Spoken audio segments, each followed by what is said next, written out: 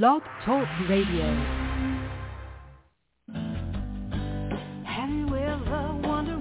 Welcome to MindShifters Radio with the Forgiveness Doctor, Dr. Michael Ryce.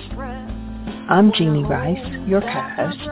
We also have co-hosts Dr. Tim Hayes and Michelle Pacheco. We will share with you the wisdom of the first century Aramaic internal process of forgiveness. We offer tools and support 5 days a week. We will support you in building a solid foundation within yourself to live in pure love, in Aramaic, Rachma. Michael is the author of the book, Why Is This Happening to Me Again? For more information about the forgiveness process, please visit www.whyagain.org. And now, welcome to the show, MindShifters Radio.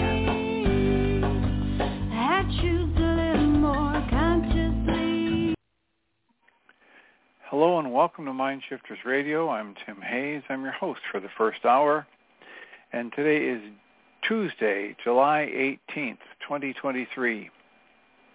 As always, we're grateful to everyone who's joining us here today, whether you're listening live or through the archives, as we spend another couple of hours teaching and supporting people in using some of the most powerful, effective, efficient, and accessible tools I've ever encountered. These tools are available absolutely free through the tireless efforts of Dr. Michael and Jeanie Ryce. If you go to the website at whyagain.org,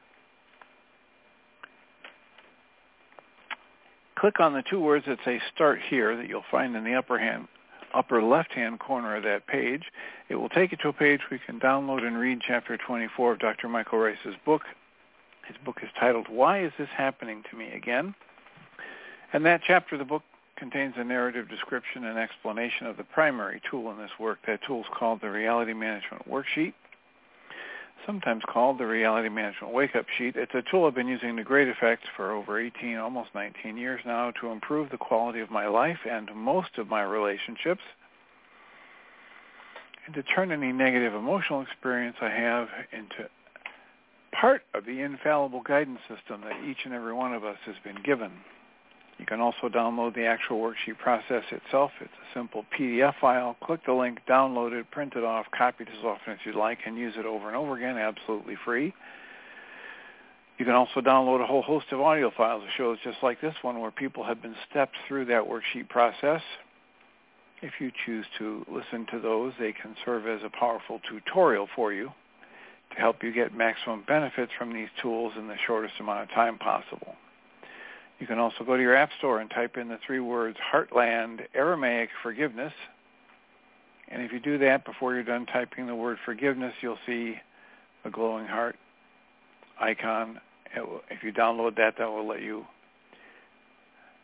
have access to a completely free and private app that contains the Reality Management Worksheet. It contains an abbreviated version of that worksheet process. And it contains a copy of the Drag-On Kling-On game, which is a wonderful way to introduce these tools to even younger audiences. We hope people do all of that soon and often, primarily because it tends to improve the quality of people's lives the more they actively engage in the use of these tools. And secondarily, because it tends to prompt comments, questions, answers, and testimonials. If you have any of those to share with us, we would appreciate you doing so by giving us a call at 563-999-3581, and or sending us a message through email at tjh@mindshifters-academy.org, or you can email Jeanie at jeanie@whyagain.org. That's whyagain.org.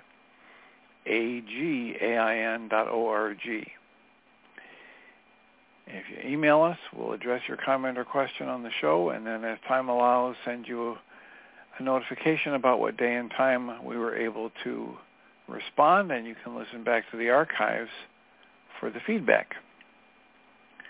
Again, we appreciate whenever anybody does that because it makes it far easier for us to live into our intention with this work. The intention with this work is to be a service, and that's easy to do when we know how things are landing for you. So, Again, if you're on the call, if you're listening live, you can call 563-999-3581 and press 1 on your phone, and we can have a conversation. I have, being that it's a Tuesday night, I have the job to remind us that there's a support group available tonight, absolutely free. If you want information about how to join us from 6:30 to 9 p.m. Central Time through Zoom, all the information is available on a separate website. It's MindShiftersAcademy.org. And there, on that website, there's one information page for the Tuesday group and a separate information page for the Thursday group. And we would be grateful if you would join us and or pass the information along to somebody you think might benefit from joining us. The community that's developed, the processing that happens in the community setting is beyond words for ability to describe it. And so it's just another opportunity that we offer people to get maximum benefits from these tools. So how can we support you today? What's on your mind? What would be of use to spend this day?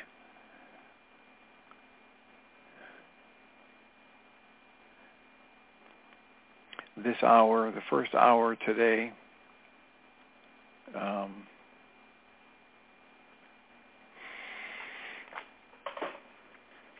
nobody puts a hand up, I will probably get back into reading from A Walk in the Physical, the book that is by Christian Sundberg, that talks about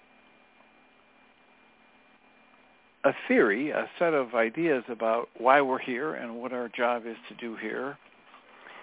And since the primary job they talk about for us is learning how to choose for love and away from fear, and have to hold our intention towards love. And since that is so similar to what is being talked about in A Course in Miracles and A Way of Mastery and Dr. Michael Ryce's work, that I have chosen to share this book and these ideas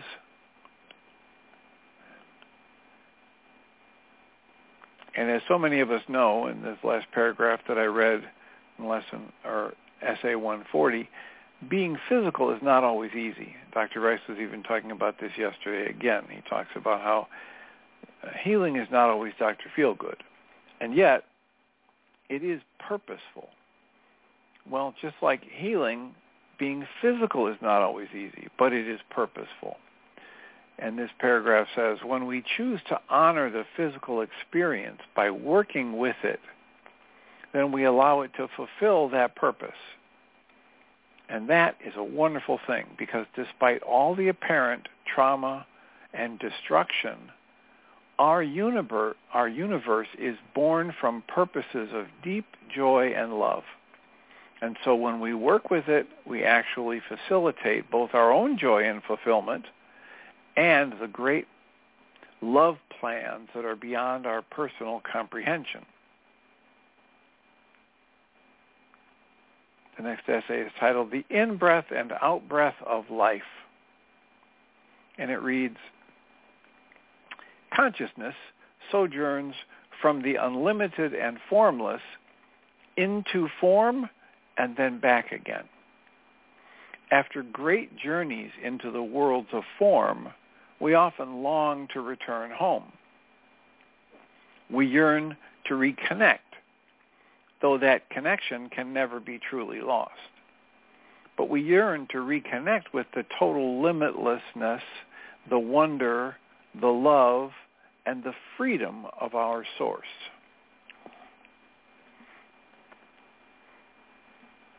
Then, as the unlimited, then in our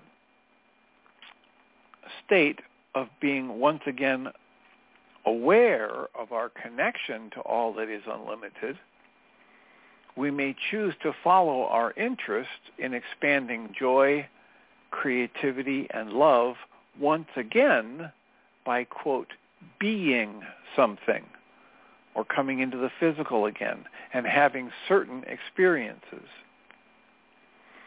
Our journey into concrete perspective is ultimately additive, even when, and often especially when, a given journey is temporarily challenging. All that is thrives and expands through the process of creation.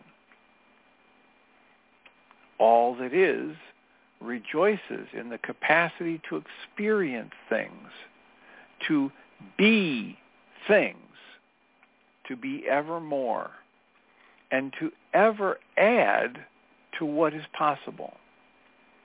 You and I are that as well. You and I, including you and I as human personalities, are precious and deeply adored participants in this process. There is not an end point. The system of creation is an ever-expanding movement towards greater joy and love. That is ultimately not an arduous process, but a joyful one.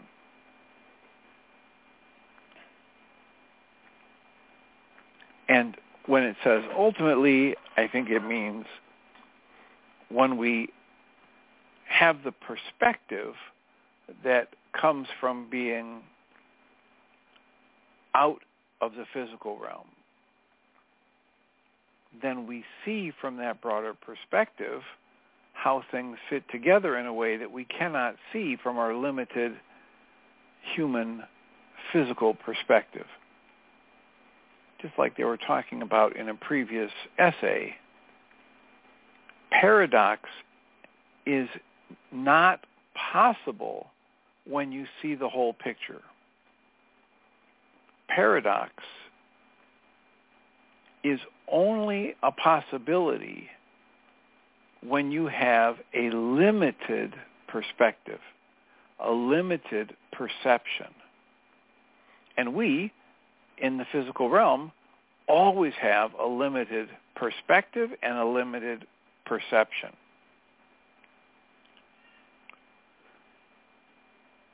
So, one way to make sense of this from a boots on the ground kind of in the physical realm is to say, whenever I feel stuck or things seem to oddly not make sense, or I see something that I think is completely wrong or paradoxical, I can stop in that moment and turn inside myself and ask, okay, so what emotion am I experiencing right now? Is it confusion? Is it hurt? Is it frustration? Is it bitterness or sadness or resentment? And then I can ask, okay, so how am I creating that? And what might I get exposure to if I let go of everything that my mind is telling me makes this situation so X, Y, or Z, so frustrating, so confusing, so overwhelming, etc. And if I let go of all of that my mind is telling me about the moment, and then ask to be shown an entirely different perspective, a new way to look at, a new way to understand, a new point of reference, a new way to interpret the same points of reference. When I do that, I open up the possibility to see, to learn, to grow in ways I cannot grow or learn or see if I stay reliant upon what my conscious logical mind tells me.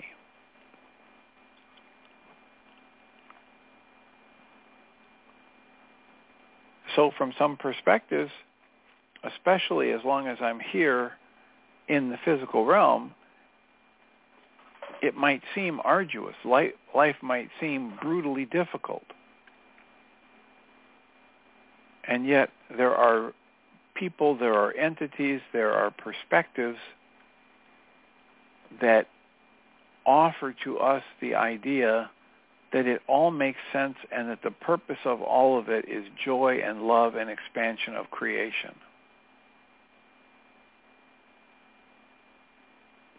The next essay is titled, Hardship is a Gift.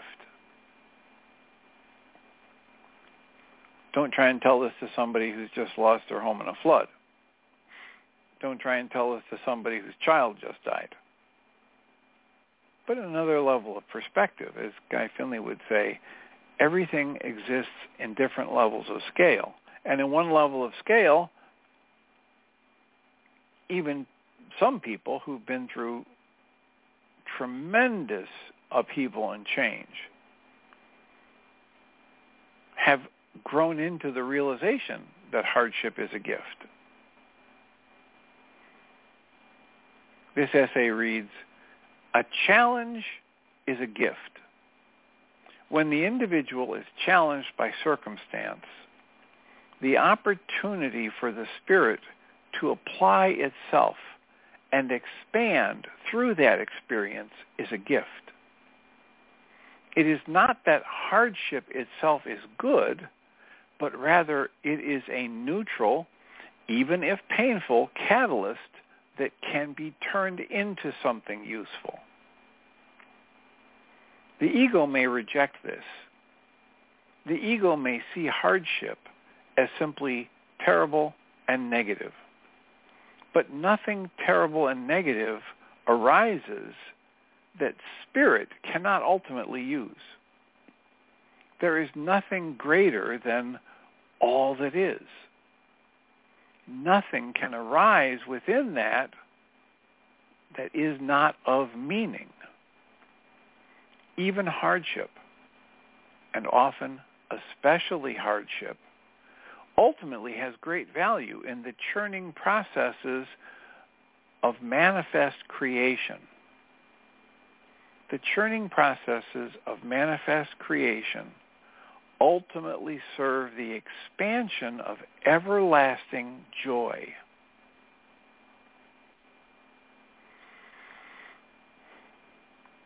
Michael was talking about this yesterday. I forget who he was quoting as saying that it might have been Tyler Desjardins who said, joy is the result of awareness of the divine. So joy is not necessarily anything to do with those things that we like or that make us happy or that give us pleasant stimulation in a moment. And so this is why a lot of different teachers, and Guy Finley's one, and Diedrich Wolzak would be another, and certainly Michael Singer would be another, that say, I can have a connection to my awareness of the divine even in the midst of my pain. I can have joy even in some of the most intense pain, even in the middle of some of the most intense hardships, because joy is not the same as happiness. Joy is not the same as pleasure. Joy is not the opposite of pain. Joy, in this sense, is this inner state of feeling the truth of your connection to your source. The Way of Mastery and the Darshans and in some of the Q&As talks about this quite powerfully. The difference between pleasure and joy, or happiness and joy.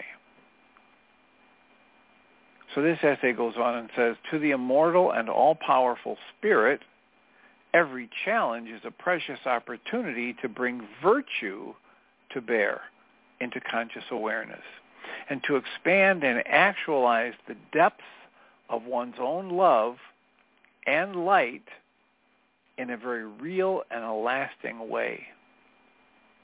We are spirit first and human second. The challenges of the secondary human experience are often worth the temporary price to the bold spirit who knows the truth of immortality and wishes to expand itself and to expand the joy of all that is forever.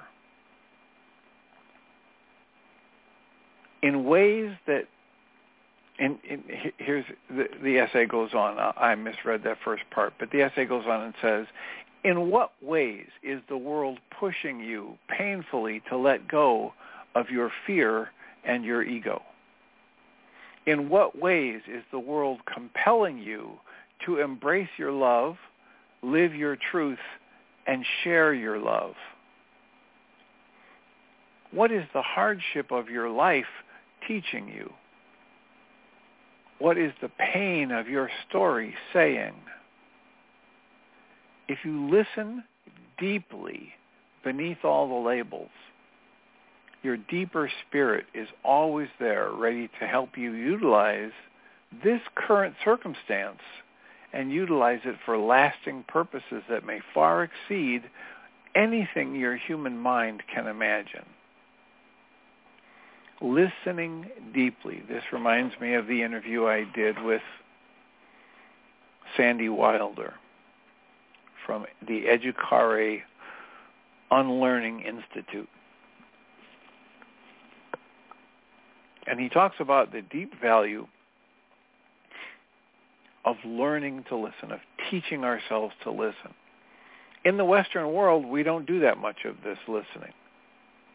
And yet, in indigenous cultures around the globe, they listen to everything. They listen to the weather. They listen to the wind. They listen to the trees. They listen to the animals. They listen to their heart. They listen more deeply to life itself and to their fellow brothers and sisters than any of us in the Western world were ever trained to. So learning to listen deeply for the sole purpose of understanding the other or life itself more deeply. Not listening to try and solve a problem. Not listening to try and decide who's right and who's wrong. Not listening with an ear towards what am I going to say when this person is done talking. But listening simply to expand your experience, to understand yourself, life, your fellow brother and sister, your fellow traveler on this journey, to listen in new ways,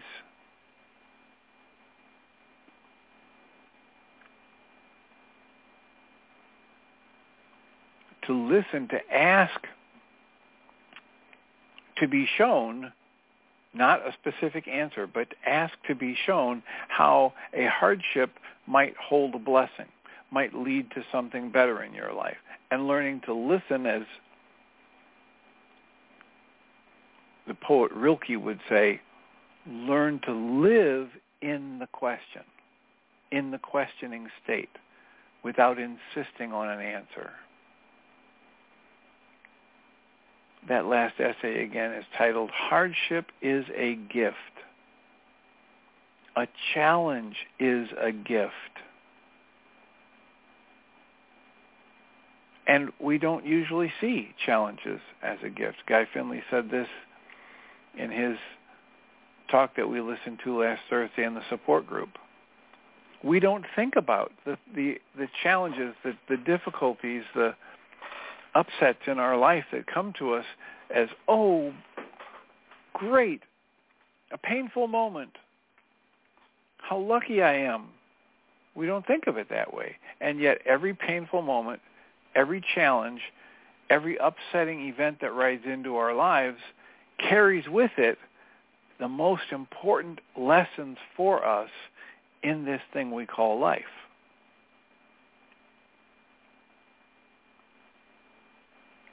It's not that the hardship itself is good. The hardship itself is only a hardship because we label it a hardship. It's a neutral event. And some of us take these neutral events that require adjustment, or we label them as a hardship, and we generate bitterness and resentment and hurt and the victim mode and the victim mentality. And others of us take a breath and soften and ask to be shown how it's going to work out better than we could have imagined. And others proactively throw a positive filter on it.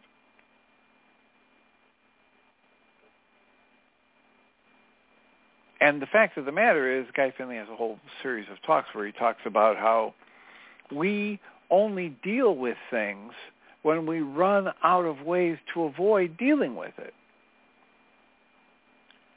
And then we come out on the other side and say, oh, guess what? This is even better than I had before.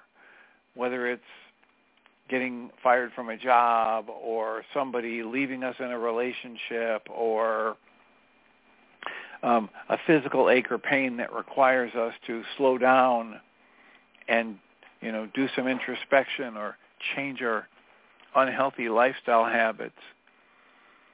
And on the other end, on the other side of those kinds of adjustments, we are often far more appreciative of our life than we were before that hardship happened.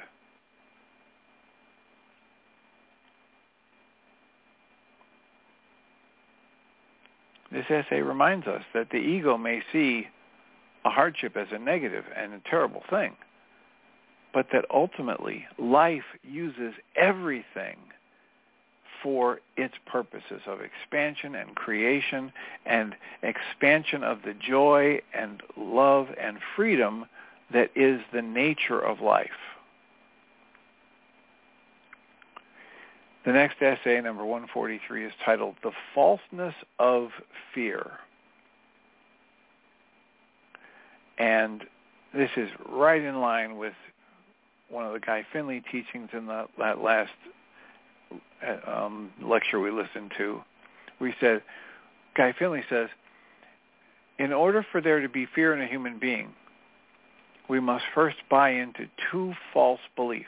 The first belief is that whatever person or situation is in front of us that we're facing is bigger than we are. And he says, the truth of you, the truth of your essence, your higher self, is that nothing is bigger than that. Everything arises within your true self, which is the same teaching here. And the second false belief we have to buy into in order to generate fear is that the current situation or the person in front of us is there to steal something from us that we absolutely need or prevent us from getting something we absolutely need to move forward. And he says, the fact of the matter is, nothing of value can be taken from you. Nothing of true value can be added unto you. You are whole and complete as you are. So now here's an essay in the book A Walk in the Physical, essay 143, that's titled The Falseness of Fear. And the essay reads, fear arises when we think we are lacking something, but that something is actually intrinsic to our being. So we can't ever lack it. What are these things? Things like power, freedom, and love. But fear encourages us to think further that we are so lacking that in fear we tend to travel down the rabbit hole of further believing that we are lacking power or lacking freedom or lacking love. However, the underlying truth of our being is that we lack nothing. You are whole and complete as you are. In that sense, fear is a lie. Fear is a lie because separation itself, you're being separate from your source, never happened. And it's that false belief in separation that generates the appearance of a lack of freedom, a lack of power, or a lack of love. Ultimately, it's all an illusion. The experience of separation is a real experience, but it is not the fundamental truth of your being. That appearance of separation, that experience of being separate, is part of the dream of separation. It's part of the mechanism of perception, and it is transcended by something that's far more enduring. Your connection to your source can't be ended. The essay goes on and says, we know that we are, quote, buying into, close quotes, the illusion of separation whenever we are suffering. So this is a restatement of Dr. Michael Ryce's line, if I'm in pain, I'm in error. We can know we are buying into the illusion of separation because we are suffering. Our suffering is like the alarm system to wake us up to this false belief that we're separate from our Creator, from our source. When we act from fear or selfishness, ultimately we suffer. When we act from fear, others often end up suffering too. Our ego may play all sorts of games to try to justify and protect us, but we can't fool reality, actuality. When we are acting from fear or selfishness, painful experiences naturally result. This process is not an act of punishment from some higher level of being or source or God. It's just the natural result of choosing a non-native experience of separation over the native experience of unity and love. Fundamental love doesn't even require love in return. And yet, where we choose to withhold our energy of love, our experience of love, our extension of love, we do suffer. And that is our own choice. Fear can seem to be very convincing. And you always have the power to choose how you will meet it. The invitation in this work is to not be daunted by the scope or by the circumstances. Rather, simply choose how will you meet this moment. Allow your heart and your soul to guide you. The circumstances are not of primary importance. What is important is you, your true nature, your connection to your source, your simple and powerful intention, your state of being. So the invitation in this work is to be willing and open and vulnerable, in other words, wide open and genuine and brave. Do so even when it is difficult. Do so especially when it is difficult. And as you do so, you allow yourself to remember whatever perception you are buying into that is giving rise to fear is not greater than the truth. The deepest truth is never, ever one of fear. Fear is ultimately false, and the power of capital L love and capital L life within you is always true. The falseness of fear. If I'm in pain, I'm in error. The fact of the matter is, life is always expressing, extending, and offering me opportunities to expand. So as Dietrich Wolzak would say, choose again and choose for love. In the Course in Miracles, when we read those lessons the year before last, over and over again, we were asked to choose for love over fear. We were told that a miracle is simply the choice to choose for love over fear. In the Way of Mastery that we read last year, over and over again it said, the truth that is true always, I and my Father are one. You can't ever be other than what you were created to be. You were created by Source from source energy as source energy.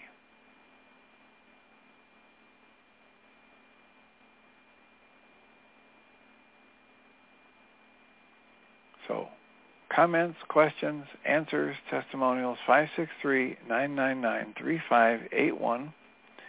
If you call that number and press 1, we can have a dialogue instead of just a monologue. How is this landing for you? What have you been using recently in your own life to generate fear? How might you choose again in a different way? Susan, welcome. Hi, Dr. Tim. Good to hear your show. I haven't talked to you in a while. You asked a bunch of questions the last time we talked, and they have been very useful. The first one that I have written down, I wrote them all down. What are the beliefs I carry in me to limit how honest I am in relationships? Well, I'm going to stop right there and just ask you if you could clarify that a little bit. Maybe I didn't even get it right, but I haven't ever thought of myself as not honest in relationships. In relationships, I have thought of myself as not saying something that might be hurtful or keeping a less than wonderful opinion to myself, but I haven't thought of it as not honest. Do you remember? Why should you remember? But if you do remember, or you could rephrase it in some other way. Okay, so if you would, one more time, just read what it is that you think I said. I gave you this this question. What are the beliefs I carry in me to limit I am in relationships? Okay. Well, the first thing I would say is that if you have if you're asking me to clarify this because you've reached the conclusion that you're always completely honest in relationship, that's your ego trying to. Okay, all right. I just say that if that's happening, that's your ego trying to hide from it, and so the the idea here is that we only hide things when we're operating from fear.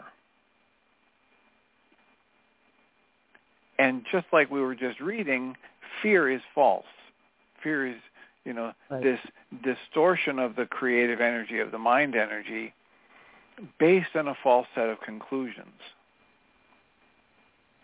And so if I am operating from a place where I think it's not okay or it's not safe or it's not good for somebody to know the truth about me or what I think or feel about myself, it's a lie. And whatever those beliefs are that make me think I'm not good enough or this person could never accept me as I am or this would be offensive to this other person, it's all a distortion. Mm-hmm. And the more I clarify those distortions, see them as false, the more they drop away. So the invitation here is to look at every false thought and belief I have about myself or those around me and see its false nature by this direct observation, by diving in, by going over and over again, asking to be shown a deeper truth.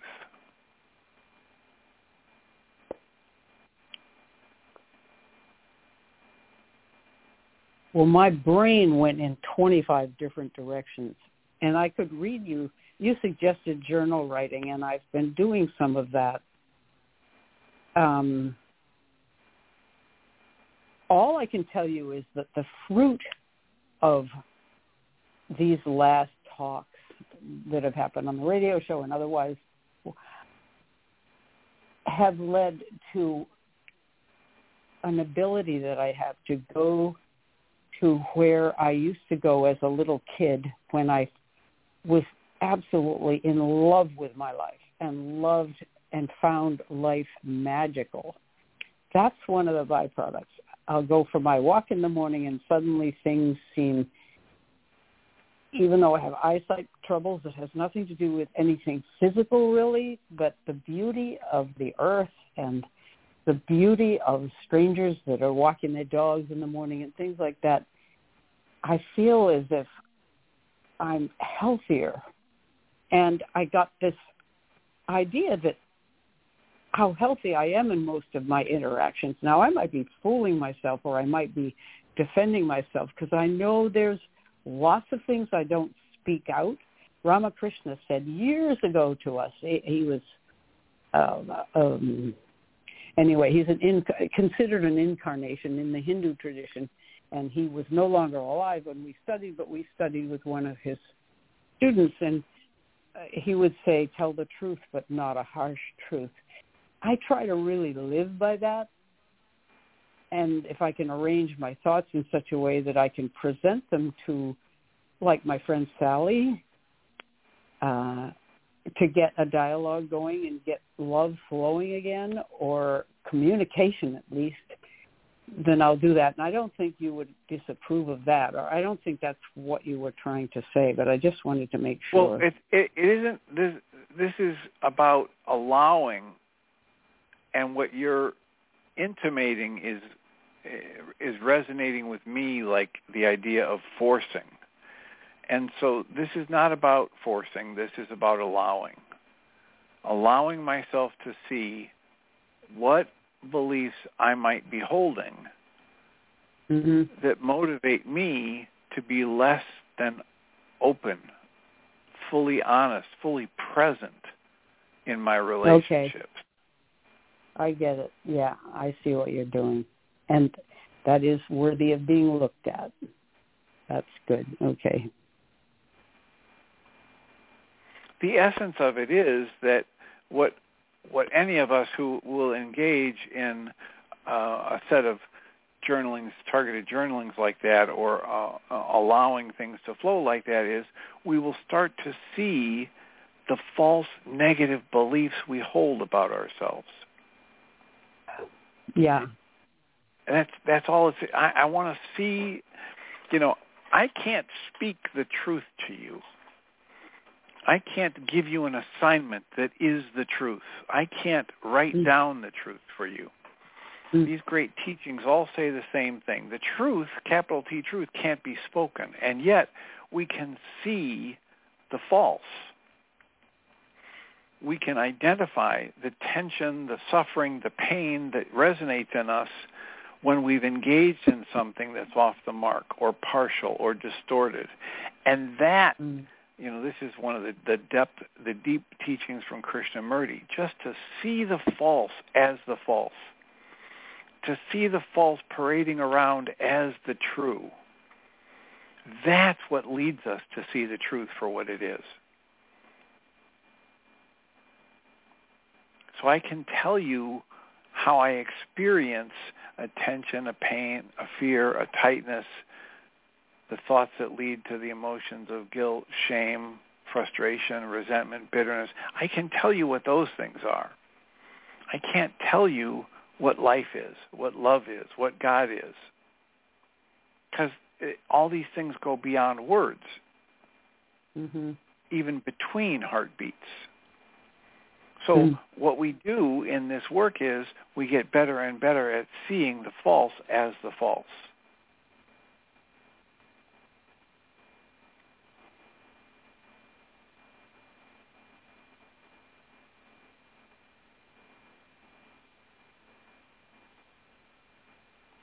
And then you love it. Well, no, you just are love. I love what Golas said. He says, the darkest place, when I was on LSD, I went to this very dark place, and it occurred to me that I'd better love those awful creatures who were showing up. So we're probably saying the same thing, but I often think of him. Embrace them. Invite him in for tea. Listen to question them, and listen deeply to them so you understand those things rather than run from them in fear as though they can do something horrible to you, because your essence can't ever be chipped, dented, rusted, faded, or broken in any way. Your essence is completely, totally safe always. It's whole and complete and safe always. Mm. So any talk about vulnerability is misspeaking, right? Because there is no vulnerability. There's either openness and expansion, as Golos would say, or contraction. Yeah. I've been thinking about what he says about vibration, too. I think he's the one that uses those words. Only that the better you feel, your vibration is higher. Now, to just aim to raise your vibrations isn't the idea, but just that those are natural things. Right. Wasn't he the one that used the word vibration all the time? Yeah. Well, that's part of it. But the thing I was just about to say is that Matt Kahn talks about all these people that talk about raising your vibration. He says your vibration is always the same. You're part of Source. So it's not really raising your vibration. It's raising or shifting the focus of your awareness from, some false belief that you're not enough to the truth of your existence as the extension of love in form. Mm-hmm.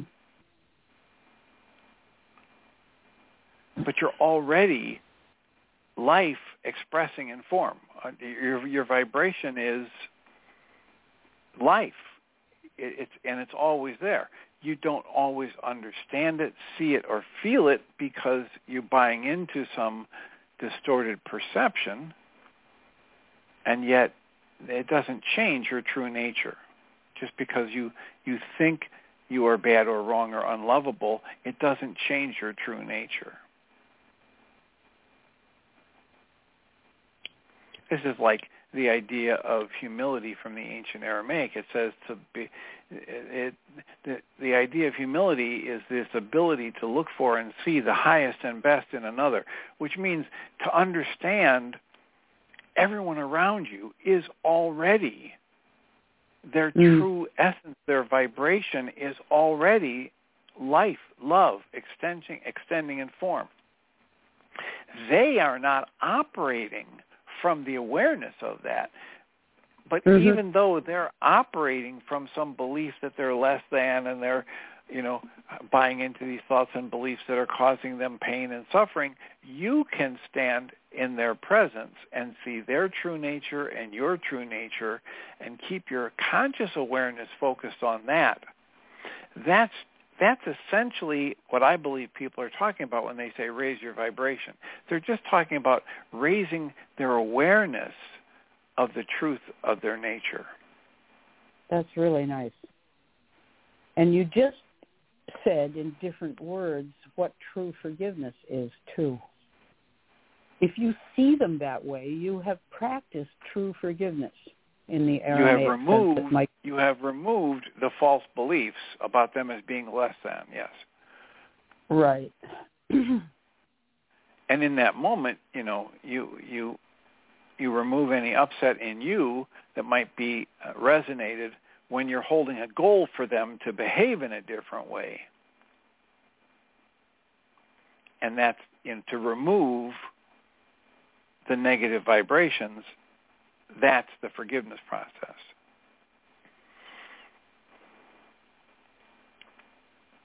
One of the things in the way of mastery, and it's not. I put this out here with a caution because Michael Ryce doesn't think it's the same thing, but my eye and ear tells me this is the same process. And in the third lesson in the way of mastery, where it's talking about forgiveness, it says every time you do this process of forgiveness, which to my eye and ear is the same as Michael Ryce's process, which is, their definition for forgiveness is to choose to release another from the perceptions you have been projecting upon them. I love therefore that. An act of forgiving one's own perceptions, dismantling one's own Right. negative perceptions, right? Mm-hmm. Mm-hmm. That's what this process of forgiveness is. And it says, as you begin to forgive even 70 times, 7 times, each time you forgive, each time you remove a false perception about yourself or somebody else, you take yourself deeper into the purity of your own consciousness. Mm. You begin to see your own true nature. You begin to see the true nature of those around you. That's what this paragraph is saying to me. You begin to see how profoundly you have been coloring and therefore affecting all of your relationships. How did you color and affect all your relationships? Because you were completely unaware of the power of projection, of the power of your distorted perception. Why were we unaware of it? Because we've been taught that when we look out through our eyes, we see the world outside of us. We've not been taught that we don't look out through our eyes. Our eyes are just antennas, and they take in light waves and other energies, and that when our brain shows us a picture, our scientists these days are saying that the energy that comes in from the eyes is only about 20% of the information that goes into the pictures our minds create. The other 80% comes from our mood, our physical expression, our history, our beliefs, our traumas. So when I successfully remove a blockage to my seeing my true nature and the true nature of those around me, that's forgiveness. Yep. And as I practice that removal of what is false, I get to see my true nature and the true nature of the world around me and the true nature of the people around me. But you're not stupid when you do it. One of my clinker thoughts in there is just that, are you telling me that I'm not seeing what I'm seeing because I can see somebody doing something that they're doing? But you, in a talk recently, you were on the radio show ages ago, told about time you had to do a wake-up sheet because your wife came in doing what she needs to do because she's herself and she didn't have the brain cells or the capacity to interact in a way that would be healing for both of you together. I won't go into all that, but you acknowledged in a way, I don't even know how to use the words, but you acknowledged that we don't have to not know things, not even necessarily use the word see. Let me just interrupt you. It's the reverse. We see, Michael Ryce talks about, we see through the clear windshield with 360-degree vision, and when we have hostility or fear active, or we buy into the false belief, it's like we've got these filters that constrict our view and distort our view. So what we're saying, this idea of humility from the ancient Aramaic is, I can have somebody who's screaming and raging in my face. Yeah. And I see that, but I choose to cooperate with their highest and best, which is also there and never gone. And I see that they're screaming and raging at me as a result of them being in pain, fear, or sadness that they either are unwilling or unable to process internally or in a way that helps them gain relief from that without hurting somebody else around them. Yeah. Think about this. I worked for decades in these 24-hour facilities where I was young and strong and 6'4" and had some muscles on my frame, and so they wanted me in all of these situations where people could get violent, whether it was in the probation line or it was in the adult jailing facility or the juvenile jail or the psychiatric hospital or, the therapeutic day school I worked in, and all of these different places, my ability to stay calm and not take personally the insults and the things thrown at my head and the swings people were taking at me is what allowed me to get through all of that without any injury. Amazing. And that's why they coached us over and over again. Dismantle the upset. Don't take it personally. Stick to the procedure. Take a breath and calm down. Get centered before you decide your next action, etc.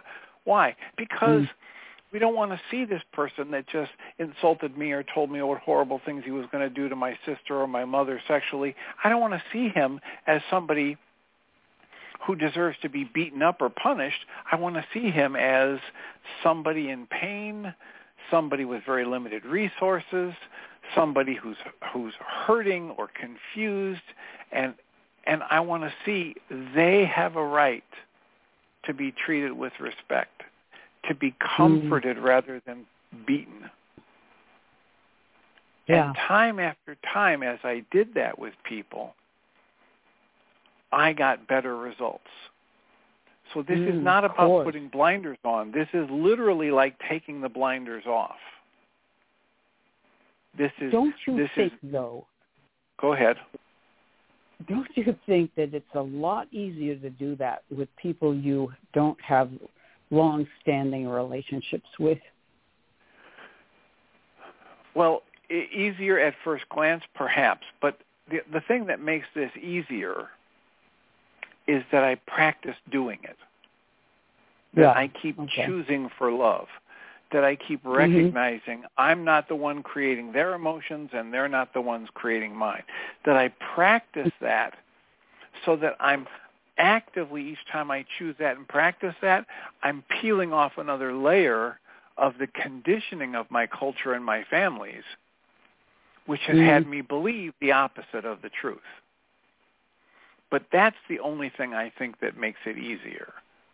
Yeah. Because I worked with a lot of these people, and they took it personally when the patients or the inmates or the students would get violent. They took it personally. And if this wasn't their mother or father, and so I could choose to generate all kinds of upset and blame it on somebody else, whether it's my immediate family member or some stranger on the street. I mean, so it's about the internal dynamic of the person, right? I hasten to remind you that road rage incidents do not only happen with immediate family members. That's true. Right? That's an example. Now, I might say that because of my experience with these people and because I have so much investment in the outcome of this conversation, et cetera, that I might find it harder because I'm really not as well practiced in that, but it's the practice that makes it easier. Yeah. It's the internal dynamic. It's the belief in the negative conclusions within me that makes it difficult. Mm-hmm. Yeah. Well, there's a lot more to be explored about this. I'm thinking of my friend Sally and how I am hesitant to interact because I feel as if I am picking my way through landmines. And this has got to be a lot of my stuff. Yeah, that's what some of those writing assignments are about, so that you can just uncover what are those landmines within you. Yeah. You know, I had somebody earlier today who asked me for a targeted journaling assignment, a writing assignment, and so I wrote back and I said, okay, try writing on this. It's safe and healing for me to realize that I am worthy of all the good that can possibly flow into my life. Oh, lovely thought. Well, it's as true as you want to make it, and it's as false as you believe it to be. In your because it's your belief about it that makes it one way or the other for you. Mhm. Mm. Well, I realize that Jeanie has come back on the switchboard, and we've exhausted our first hour, so I will mute you so you can listen in. Thank you so much for the call once again. Blessings. And I will remind us all that we come from love. We're made of the stuff we call love. We actually are love, and everything else is false. Welcome, Jeanie Ryce. Thank you, Dr. Tim. I appreciate it. You're very welcome and deserving. Have a wonderful show. Thanks. So welcome, everybody, to the second hour of MindShifters Radio, and today is Tuesday, July the 18th, 2023. And our call-in number is 563-999-581, and press 1, and that puts you into queue to talk to us. And we'd love to hear your comments and questions because that makes this your show. And, you know, Dr. Tim was talking about a hardship or a challenge is a gift, and it was really kind of cute. You know, we weren't supposed to have Aria till Wednesday and Thursday this week, but her other grandpa had surgery on his knee, so we had her yesterday and today, and we'll have her again tomorrow. But last night we had kind of a little flood in the kitchen and overflow of a pan by the sink, and anyway, it kind of made a mess.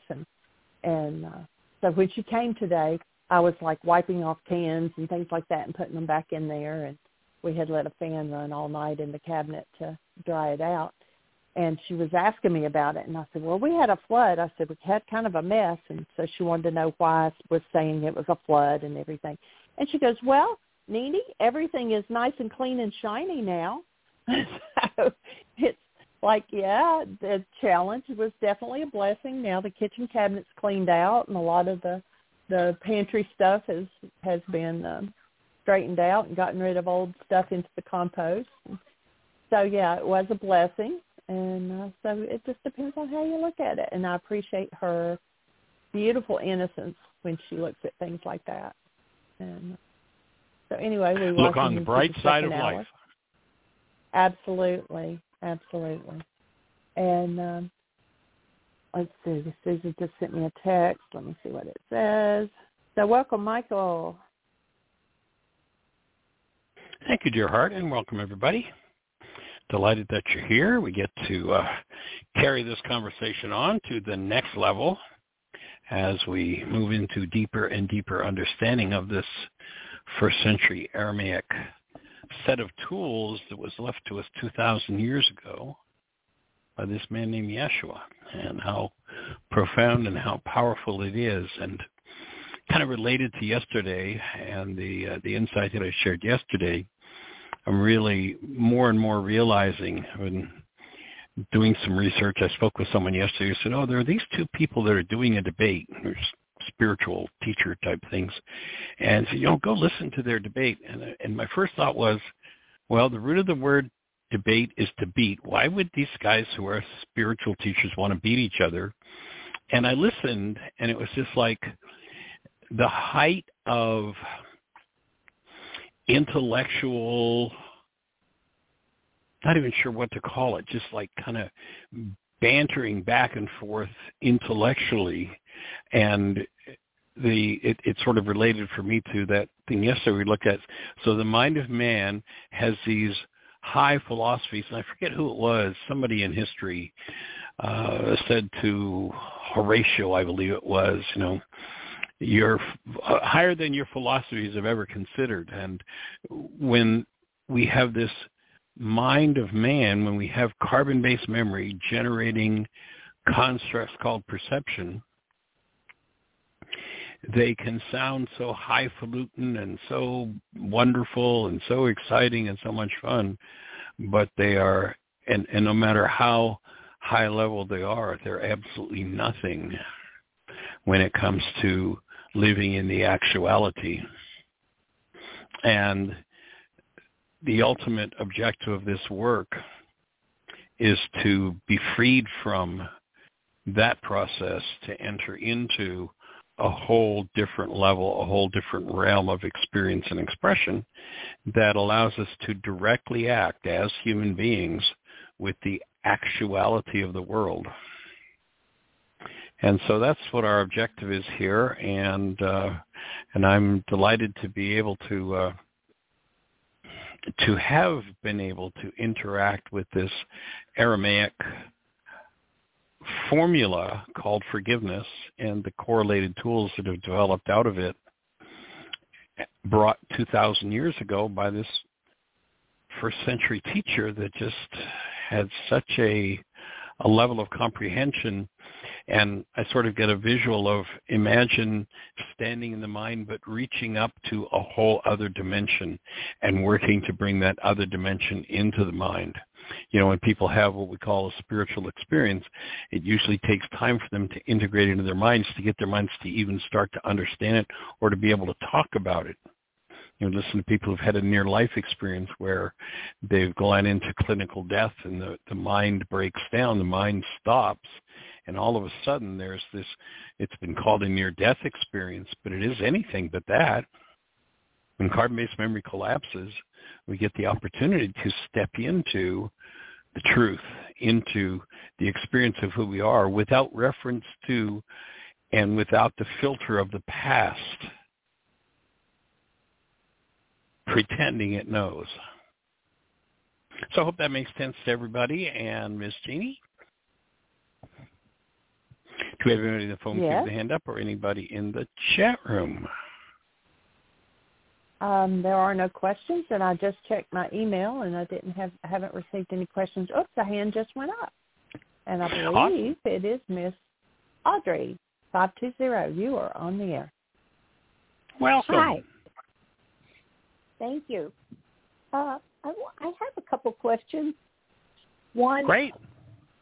Oh my goodness! Somebody just walked in my house. What a timing.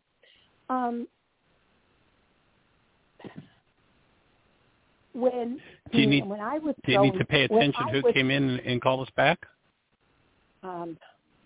It's a nurse. Maybe you could address this on air, and you could unmute me. The question is, I was brought up by a parental figure who said, God is going to punish you. Yeah. Okay? That is a belief system that I do a little bit of work on, and it just comes right back. How long? And then I was, with the family of origin that belief system had originated in. Well, it originated within me a long time ago. Then it was the family of origin. And then I was made to go to church, and I didn't understand what was going on because it was in Latin, but I did go to catechism, I guess you would say religious training, right, where I would be told to say these words for forgiveness. I didn't understand what was going on. Now, that is rooted someplace within me. And I feel like an elephant, the baby elephant, that you put the rope around it, and it's conditioned to stay within a period of time, and soon the elephant knows, I can't go out there. I'd like to take this off the air, and you talk about, I know the process is forgiveness, but it's a core being belief, and then all of a sudden I come upon, say, a group of people that's telling me God loves me. All right, now one, a condition, God is going to punish you, you're bad. Reinforced, like rulers be hit on my fingers when I couldn't get the words in order. Now, that's my core being. Okay, the worksheet is how I process it. Okay, could you talk about people who have these core belief systems? I mean, I think it's the greatest travesty known to mankind to I agree. get the belief of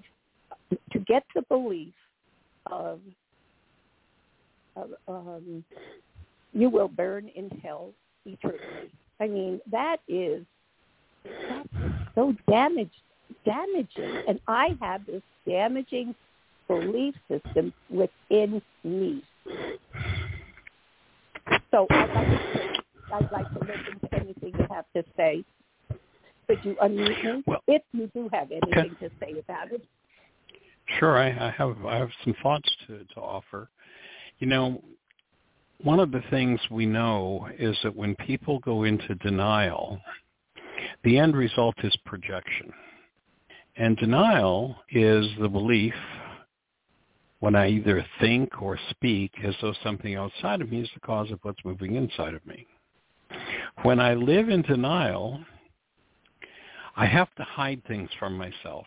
And then the very things that I hide from myself are the things that show up in what, I talked about just a few minutes ago as the mind of man.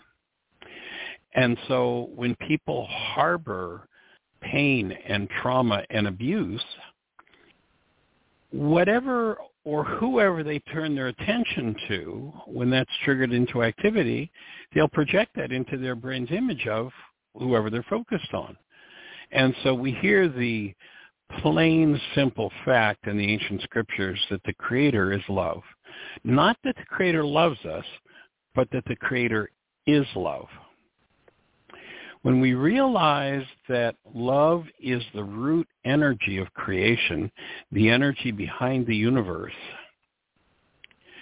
and when people fall out of harmony with that, and it starts, it's interesting in the Course in Miracles, it speaks of a tiny mad idea. When we buy into a mad ideas, when the mind engages in them, hurts physiologically, hurts emotionally, hurts psychologically. And it's not a big leap for somebody then to deny that they're putting the hurt on themselves, and in that denial, they'll project that hurt into whoever they're focused on.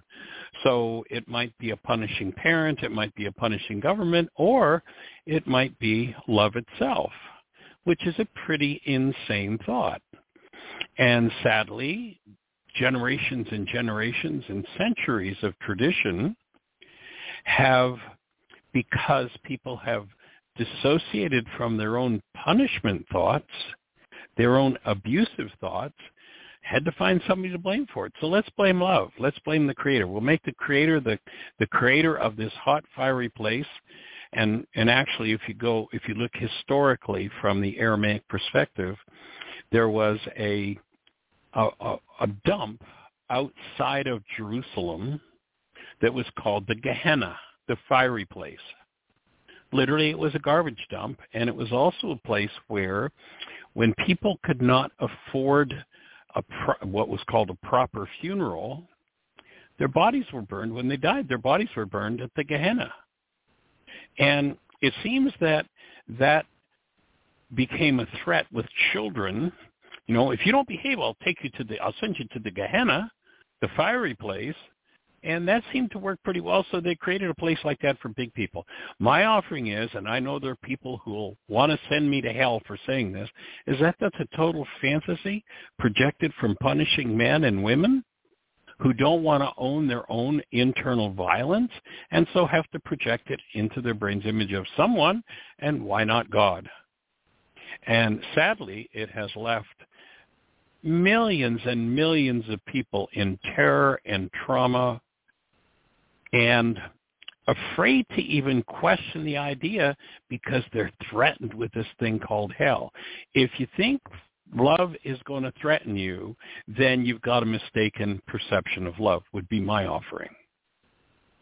That it isn't even back when Yeshua was here, there was this story that Yeshua was God, and that, there was going to be this judgment day. Now, 2,000 years ago,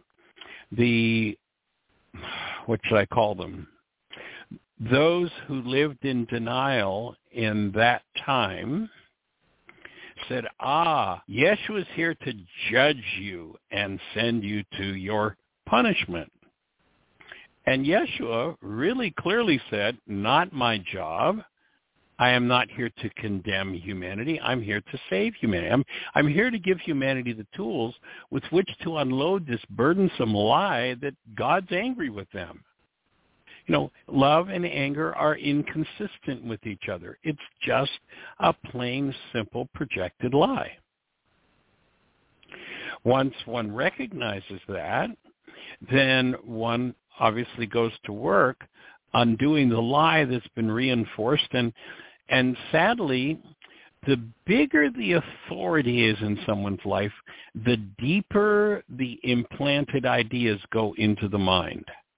And so religious authorities, religious hierarchies, you know, the authorities in the church, teachers in schools who are also authorities, and then parents who don't know any better tend to reinforce it. And when you get that all three barrels coming from those three sources, it's implanted pretty deeply. So the first order of business to me is to be in the willingness to question and to confront the lies of authority. And there are lots of them. Is there anywhere that it makes sense that love is going to condemn you? And 2,000 years ago, when this man named Yeshua says, I'm not interested in judging anybody, you'll notice that after he left, they made up a story that, well, in the end, he's going to come and judge you. You know, there's going to be Judgment Day. Well, I believe in non-Judgment Day. I think it's all just a major fraud. It's crazy. He was really clear. I'm not here to do that. Why would he do it, you know, at some point out in infinity somewhere? It's just a silly projection of minds who didn't know any better and did not understand how to function in harmony with the mind in them that was love's mind, and therefore used threat to control. You know, if you look at the word discipline, you know, the culture has a meaning for the word discipline, and it pretty much means properly beat up. You got to beat them into submission. Spare the rod, spoil the child. I shared last week on the show, we watched a video called Shiny Happy People on Amazon, and one of the things that they exposed was that this religious group, which claims to have trained over 2.5 million people, used to do a thing with children that they called blanket time. And there's a voice recording of one of the women who sourced this idea, and she's talking like she's talking to her children, explaining this. Oh, come on, kids, we're going to do blanket time. This is going to be so much fun, and it's exciting. And what does blanket time look like? They take a child at 6 months of age, they put it on the blanket and put some kind of a toy just out of reach of the child. And if the child reaches for the toy, they hit it. And if the child reaches for the toy again, they hit it again. And if the child reaches for the toy again, then they hit it one more time until the child stops reaching for the toy. And they acknowledge, or they speak of, this is to break the child's spirit. Thank you very much, but I'd rather have the most spirited, intuitive, truth-seeking child in the world than a child whose spirit is broken. And support that and recognize that the word discipline comes from the word disciple, and the word means properly taught. Adults who live in hostility, fear, sadness, grief, rage, pain, drama, and trauma have no idea how to discipline a child, have no idea how to properly teach a child, so it's easier to say something like, spare the rod. You'll remember in the scriptures, thy rod and thy staff, they comfort me. They are support. You have a rod to hold on to help you to stand up straight, not to beat a kid with. But those who've been beaten into submission will tend to carry on the family tradition of beating others into submission. And my offering is it's total and complete hogwash, and any individual who has been beaten into submission has a significant amount of forgiveness work to do to literally remove from their structures the pain and trauma inflicted to, quote unquote, break one's spirit.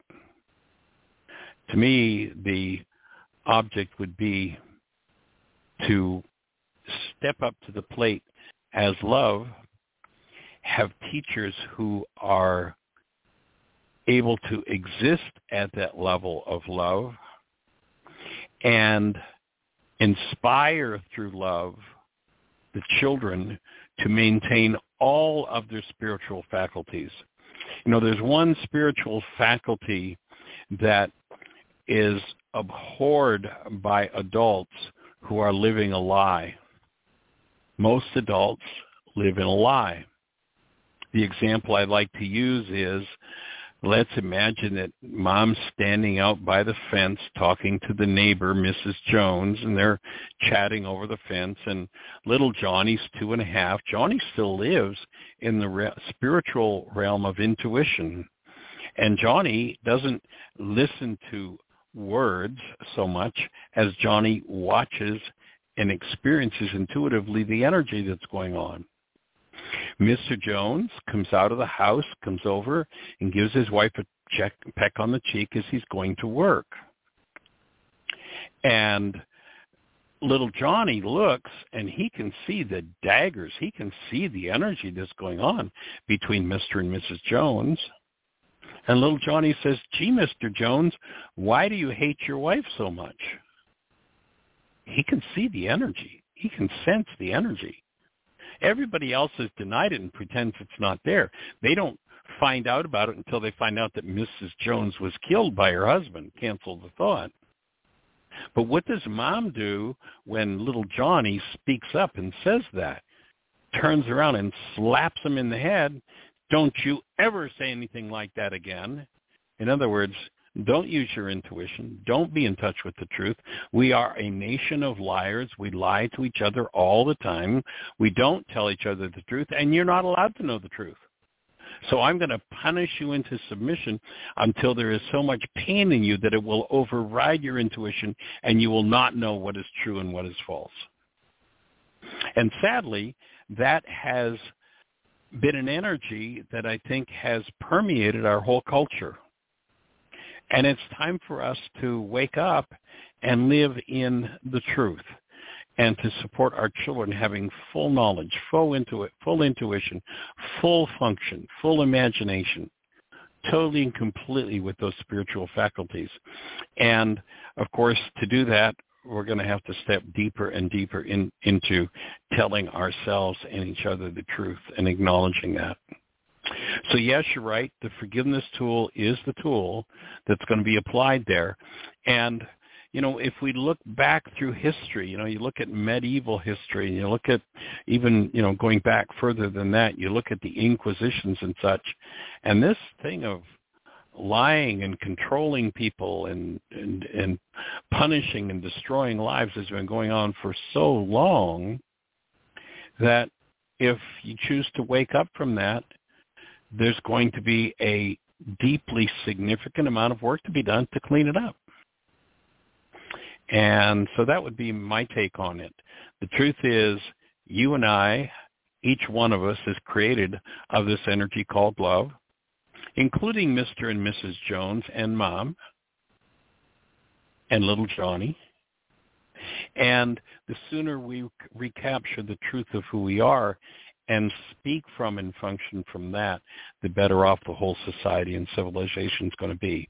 Yes, there's going to be a lot of old developed dogma that is going to have to be confronted and dissolved. A lot of lies have been told. by the church as well. You know, churchianity to a great degree has lied all along the way because they were functioning out of this mind that did not understand. I remember being invited to a church in Springfield, Missouri that I normally might not have gone to, and the minister was up front, and it was a setup. He was married, and his wife and his little son were sitting up on the altar with him. And he gets up to do his sermon, and he's doing this, you know, really hot sermon on love.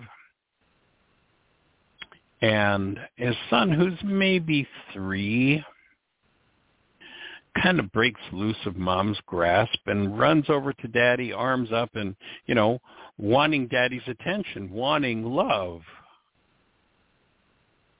It's like, oh, I got what that preacher was all about, just watching the fire and the venom with which he turned to his child because his child would dare interrupt his sermon about love.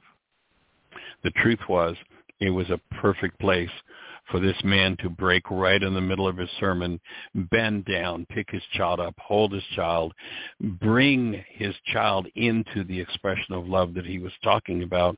But then he'd had to have broken through the abuse that was done to him when he interrupted his parents. And that's the sort of thing that just, you know, needs to be cleaned up. And so the cleanup work is done with forgiveness. And that's why we're so focused on bringing that tool out to the world on a global scale. So that would be my input around that. I hope that moves in the direction of what you were looking for, Audrey. If you have any other thoughts, Miss Jeanie, maybe open Audrey's microphone again, and let's see if she's still there. Are there any other thoughts? She actually has dropped off. I think I heard her say that it was a nurse that was there. Okay. Anyway, she has dropped off, so I'm assuming she can get the archive. Yeah. Right. Also, just to add a little bit to that, I thought of a paper that I wrote actually when I was in college, and it was on learned helplessness. And you can go to like Psychology Today or any of those, and, you know, they write about it all the time. That is an actual thing. It's not something that, you know, we've made up to talk about here. It's that a person, or it even goes for an animal, has tried unsuccessfully through certain behaviors to get a different result. And so they learn that nothing they do is going to change the outcome or whatever. And so they don't even try. They just quit. And an example that they had given, and it's really kind of comical, but it's exactly what we do, is this dog that, you know, he knew that he couldn't go out through, there was a glass door, you know, glass storm door or whatever, except the glass in the storm door was missing. But the dog had learned, you know, that it couldn't go past that until its owner opened the door. And so the owner would even step through the doorway and call for the dog. And it would sit there until he actually opened the frame of the door, and then the dog would walk through. But it had learned, I can't go through there until you open the doorway. And we do the same thing. And, you know, I think that was part way. It takes a lot to break through that and to get to the other side. Part of that is, you know, I was I got married at 16 and was married for 3 years to this guy who abused me constantly. And it was like, there's nothing I can do to get out of this. You know, I deserve this. You know, this is what I get for getting married so young, or whatever stories I told myself. And it was a lot to break through and get out of that situation. And so, you know, we have just been brainwashed that this is the way it is, and you know, like you said, conditioned that you're bad and you deserve whatever's going on. And just like the little child that you were talking about, Michael, on the blanket, you know, it learns at a very, very young age that if it wants something, it can't have it because something's going to happen that hurts, and so it quits trying. And it's a learned helplessness and consistent victimhood. Yeah, one of the other sad scenes in this movie. You can watch it on Amazon. It's actually a docuseries. Was a child of this couple. It's very famous preacher-type TV folks. And this child's about 2.5, maybe 3, and she's reciting, like, I'm not sure how to describe it, like compulsive reciting that I listen and I obey immediately. I listen, words to the effect of I listen and I obey immediately. I obey immediately. And this is the authoritarian game that so many people in the realm of churchianity, I won't say religion, I'll say churchianity, and it's totally, completely fake, nothing whatsoever to do with God. It is the mind of man forcing humans into non-humanhood. And sadly, it has destroyed many lives and left many people in a space of total rejection of the fact that we literally, physiologically live in a world of conscious, active, present love. And yet, when abused, the mind floods that world with the energy of the abuse that's been suffered until forgiveness occurs and removes it. And so we're here to facilitate that removal and to give the tools to each person to recognize that so much of what's called dogma and doctrine has nothing whatsoever to do with what Yeshua came to bring. You know, you'll never find anywhere in Yeshua's words where he says, I come to bring you doctrine, I come to bring you dogma. Actually, he's got a really simple statement about what he's here for. He says, quote, I come to bring you life, life more abundantly. And the best definition I've found yet of life, Audrey, is that life is love flowing through a cell. Anything that we do, including the worst that churchianity's got to offer, not there aren't some wonderful things that are offered there too, but the worst that churchianity's got to offer inhibits the flowing of life through a cell. And anything that does that is off mark. And it's time for us to get back on the mark. So that's what we're here to do. So thank you for that question. I appreciate the opportunity to address that issue. I think it's a really, really important one. And we'll hold the space, Audrey, and anywhere along the way that you need any support in undoing that. And there can be some really painful moments. You know, oftentimes these kinds of inane, insane, supposedly religious ideas are reinforced with rejection, with punishment, with physical, mental, emotional, and even sexual abuse. And so anytime that there's any layer that you're having a challenge or anyone's having a challenge working through, we're here to facilitate and support those layers being cleared out so that we truly get to experience human life as it's designed to be experienced. And the bottom line about human life is that human life is love. And life is love flowing through a cell. That's what we're designed for. And we have 2 hands up. Great. Let's say hello. And the first one, I believe, is Celinda, 541. You're on the air. Hello. How are you today? Hey, welcome, young lady. We're rocking. How about you? Oh, I'm a little rocky, but I'm rocking. Okay. I wanted to comment on your comments and Audrey's questions. After my first husband died and I was in Marin County, I got involved with a charismatic, Episcopalian charismatic movement, which led me to Jesus People. and I got pretty involved in a Jesus People ministry. And there was a young gentleman who decided he was the leader of the group, or the group decided, someone decided. And I remember him saying one time, it was the first, I think about one of the first, not the first, but one of the first questionings I had about religious teachings. And he said, what he said about that, we're here to break the spirit of the child, was a little different. What he said is, we're here to break the child's will, not their spirit. And at the time, I thought that sounded a little strange, but I was a born-again Christian, really involved in that, so I went along with it for a while. But when I observed the results in my relationship with my daughter, and I realized I was going down the same path my mother went with me, I quit. And I said, how do you break a child's will without breaking their spirit? It's not possible. So I thought I'd share that with you. Also, that right on, and that's the same. Yep. Just to throw a thought in with that, and that's, there are basically 5 spiritual faculties, and one of them is will, and one of the other ones is intuition.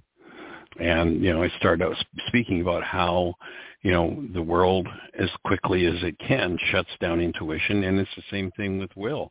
Rather than supporting the child in love and supporting their will, which is one of the faculties we were given for developing a life, for living a life. And yet someone with willpower, the ego's cheap copy of that spiritual faculty, wants to destroy it because they are authoritarian and controlling.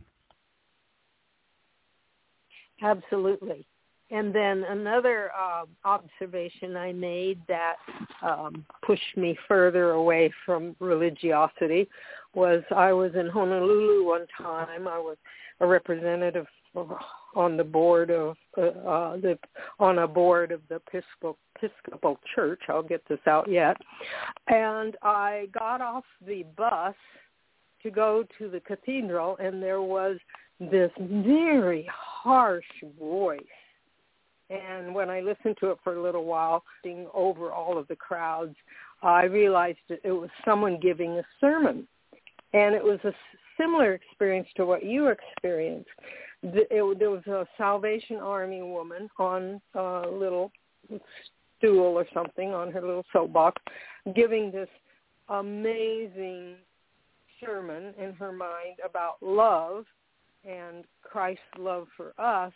And yet the whole face of that lady was contorted with rage, and the whole tone of her voice was contorted with rage. And people were passing her by, and I don't even remember a group gathered, just mostly people passing by her, like almost trying to avoid her. That was a very profound lesson for me.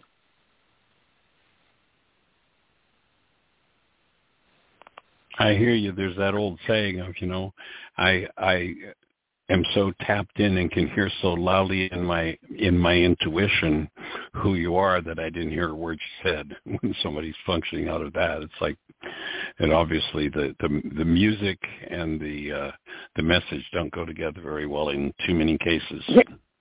The energy field in the message, for sure. That's interesting. You put it in terms of music. Also, I don't know if you've ever read, I believe his name is David Martin. I don't know if you've ever read David Martin's book, Lizards Eat Butterflies. No. Dr. Tim turned me on to it. Well, didn't turn me on to it. I turned me on to it. But he had mentioned it in one of his broadcasts. So I went out and convinced the library to buy it, and then I read it. And he's talking about, very interesting read, by the way. He's talking about the scientists have discovered there are 12 cranial nerves. Yes. And that every 5 of them are connected to the 5 senses. 7 of them, they don't have a clue where they go. And I thought, well, actually, Is intuition one of the? Is intuition one of the spiritual faculties? Is intuition one of them? Yes. Okay. I was wondering if there were 6 spiritual faculties. I thought you heard you say one time that there were actually, you had come across the 6th spiritual practice, but faculty, but I'm not sure if I heard that correctly. But it came to my mind that if we have 5 senses that go to the left brain, and intuition, which I would think, even though it's a spiritual faculty, I feel it in my gut area. It's like a sensory perception for me that the left brain can hook into if it's not trained out of it. And then the 5 other spiritual faculties, my impression in my observation, in my just sitting and questioning, was I would think that those other nerves, cranial nerves, are somehow connected with either the right brain, the reflex brain, or of the spiritual faculties, because I had also heard at one point in my journey, my spiritual journey, that I think it was educational kinesiology, that the left brain, the conscious brain, whatever it is, will only accept the 5 senses. It's an observational brain, an evidential brain, and it'll only accept the 5 physical senses, but it's not because they don't come into it. It's because it blocks them. Whereas, and that would make perfect sense to me if all of the cranial nerves had to do with ways of perceiving or experiencing, or like the spiritual faculties, or also our conscious physical faculties. That would make perfect sense to me. That those 7 other ones probably are involved with the reflex brain or the emotional brain or whatever you want to call it, the intuitive brain, and it's just that the conscious brain will not accept them. Well, that's an interesting thought. Actually, the 10th cranial nerve is one that we're very acquainted with, and that is called the vagus nerve. And it's called vagus, the word vagus there meaning wandering nerve, and it actually innervates the whole body, and in particular rest, digestion, and elimination. And it's the alternative, or it's the nerve that has to be functioning in order for us to sleep properly, in order for us to digest properly, in order for elimination to occur. And where most people live in sympathetic dominance, fear is active. And when fear is active, sympathetic dominance, blood flow is shunted away from the rest, digest, elimination, and higher brain function parts of the structure. Blood flow literally is shunted away from that to survival, to the larger muscles to either fight or run, and to the lungs in order to take in more oxygen for survival. And when people, and most people in our culture live, especially brought up in the kind of fear-based culture that we've been talking about, live in that sympathetic dominant state chronically. And when one lives in that state chronically, the pathways, and this is one of the places, we're going to have a conversation after the show about the Avicen. We've arranged to do that, but the pathways to those rest, digest, elimination, and higher brain functions, if chronically shut down because the blood flow has been shunted away, end up becoming congested. And there are actually, there are a lot of people who are, especially in the therapy world, trauma therapy and such, are working with the vagus nerve, trying to stimulate, trying to get it operational or active again. And I've never seen anywhere that it's understood that the blood flow has to be restored. And if there's congestion because of chronic restricted blood flow to those functions, then you can stimulate that vagus nerve all you want, and you won't get proper rest, and you won't get proper digestion or elimination or higher brain function. And that's one of the powers and the superpowers of the Avicen, is to open that blood flow again and to, over time, clear out the congestion from chronic restriction of blood flow. You know, if you think about a stream where there's a chronic restriction, i.e., we have this beautiful, nice, cool stream that runs by the house. It's clean, beautiful drinking water, smells good, and one day a restriction happens. A tree falls over the stream. All of a sudden, you know, debris coming downstream gets caught in this tree, and it's not long before, instead of a creek, you've got a swamp. That's exactly what happens in the blood vessels. And what happens in the swamp? Things grow that don't belong there. It starts to have smells that you'd never smell from the creek, and you better not drink it because it could be deadly. And the same thing happens in the blood flow to throughout the whole body, and this vagus nerve literally runs through the whole body, touching every one of those organs that contribute to the functions we're talking about. And so when you use the Avicen, the blood flow is restored, and over time the chronic congestion, like the swamp, gets cleaned out, and those higher functions take off. That's one of the things we see with the Avicen. Well, that's very interesting, because that only leaves us with one we haven't sorted. One cranial nerve, if that's a possibility. I don't know. You know, if we have the five senses that are accounted for as five of those cranial nerves, we have the vagus nerve, which is the sixth one, and we have five spiritual truths. Doesn't that only leave one for us to play with and see? And it's all possibilities, right? It doesn't mean it's true. It's just, I thought, what an exciting field to play in. Right. Yeah. Well, it certainly, you know, what I hear is that you've perhaps brought through something very powerfully from your intuition.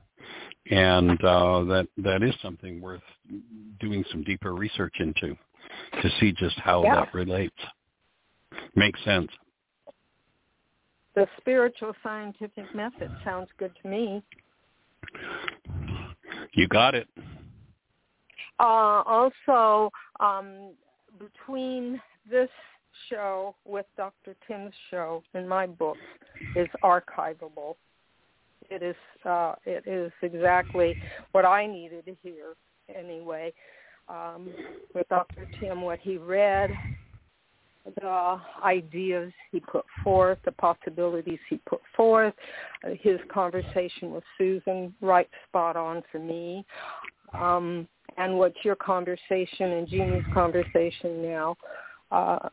I'm going to take this archive and see if I can't get it to David Martin, because I thought that Lizards Eat Butterflies is a great book. Awesome. I'd love to have a conversation with him. You know, anywhere that you can open a door for us to take this work into, you know, folks like that, that we can expand and keep moving it around, any support in that direction is deeply appreciated. Yeah, and he is like a renegade in the corporate structure from my point of view. Now, that's just my observation. I mean, he's out there learning for himself how best to help the world, and apparently he does a lot of conflict work with indigenous cultures and the big corporations that try to muscle in on them. And you know, so, and we all have growing edges. We all can learn from each other. It's the great smorgasbord of life. I love smorgasbords because I get to eat exactly what I want and leave the rest. And it all comes together in the end, because sometimes it leads me to something I wouldn't have tried originally. So it's just a great expanded table of abundance. So anyway, I'm looking forward to our conversation. And I just wanted to share this on the show because I thought this might be something that I'm fascinated with, those 12 cranial nerves. And I just thought I'd share my questionings and my personal research. All right, young lady. Thank you. I appreciate it. And we'll talk to you in a little bit. Thank you. Bye-bye. All righty. Take care. Bye-bye. We have another hand up, Jeanie. And it is Julia, area code 360. You are on the air. Hey there, young lady. Welcome. Hi. Hey. Hello, rock star. How can we support you today? Well, I wanted to tell you about an experience I had this morning. When I woke up, I was remembering something you had said and about when you first wake up, start thinking about love and, generate the love in you and in your mind and heart. And so then I was like, I wonder what's on his website that will help me, elicit these feelings. And so I was going through, and then I in your blog. I just lost you, Julie. Julia, pardon me.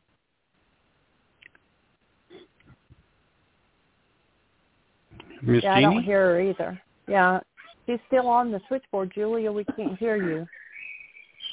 Can you hear me, Jeanie? Yeah, there you are. Yeah.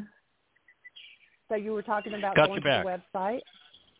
Oh, okay, yeah. So I was reading a blog, and it was about Wild Bill, and who was in a concentration camp, and they thought That's and he was, and I just started sobbing. I was just overwhelmed with like feelings of grief and sadness. Wow.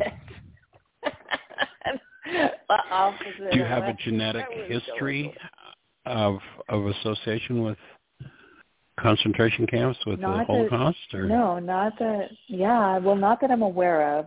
My family lineage is mostly Nordic, and but we have some German blood, some English blood, and Nordic, and it could maybe be through the German blood. I'm not sure, but I thought, wow, this is feeling really heavy. And well, there was some pretty heavy-duty abuse in that Nordic world. Oh yeah, well, all of us, all of humanity through history, crazy. We've been battering each other. It's pretty bizarre, isn't it? For a long time. Time for a new day. Yeah, it is, and that's what I was going for. But I guess there was something I needed to acknowledge there and feel and express, and so I allowed it to move through me. And then I was listening to Dr. Tim. I was a little late in the call, but he was saying some really amazing things about, our true nature is love. And so I was like, yeah, that's where I want to, that's what I want to embrace, is that aspect of myself. And another thing I wanted to talk to, but I know we're going to be running out of time in 7 minutes, so I don't know if it's enough time, but I really want to process this pain that I have in my body, and I just don't even know where to start. I got into Dr. Joe Dispenza's work because of that, and you talked about David Bohm and coherence, and I've read a little bit about David and listened to a couple things he has said on YouTube, and I can relate to the coherence part. And Dr. Joe also, his he encourages people to meditate because of that getting back into coherence, right? That when you can lower your brain waves and then the stuff that, you know, is in you comes up and you can process that and become aware of it. But his thing is like, you know, it comes up and you become aware of it and then you ground and breathe and then you change, right? That's the word. You're like, change. Like, okay, well, that hasn't changed me yet. So. Well, again, it's a process. Have you watched the, Jeannie in the notes from the MindShifters and Still Point Breathing Workshop this weekend included the link to the 3-hour Why Is This Happening to Me Again workshop on the forgiveness worksheet process. Have you watched that yet? Yes, I did watch that. I watched that on Sunday. And yesterday Awesome. I listened to, I found this page on your site about our love workshop, and it was you going through the worksheet with a gentleman. I think his name was John. It was Living as Love is Better. So I listened to those 2 calls yesterday. And which was, you know, good, right? Because he was having that, he had surgery and there was some blockage in his brain, some swelling. So, and then I was... Yeah, that was a powerful worksheet. Yeah, that was, and he just did some amazing work with you. And because, like, when he called, he's, you know, you're like, how you doing? And he's like, not good at all. Right.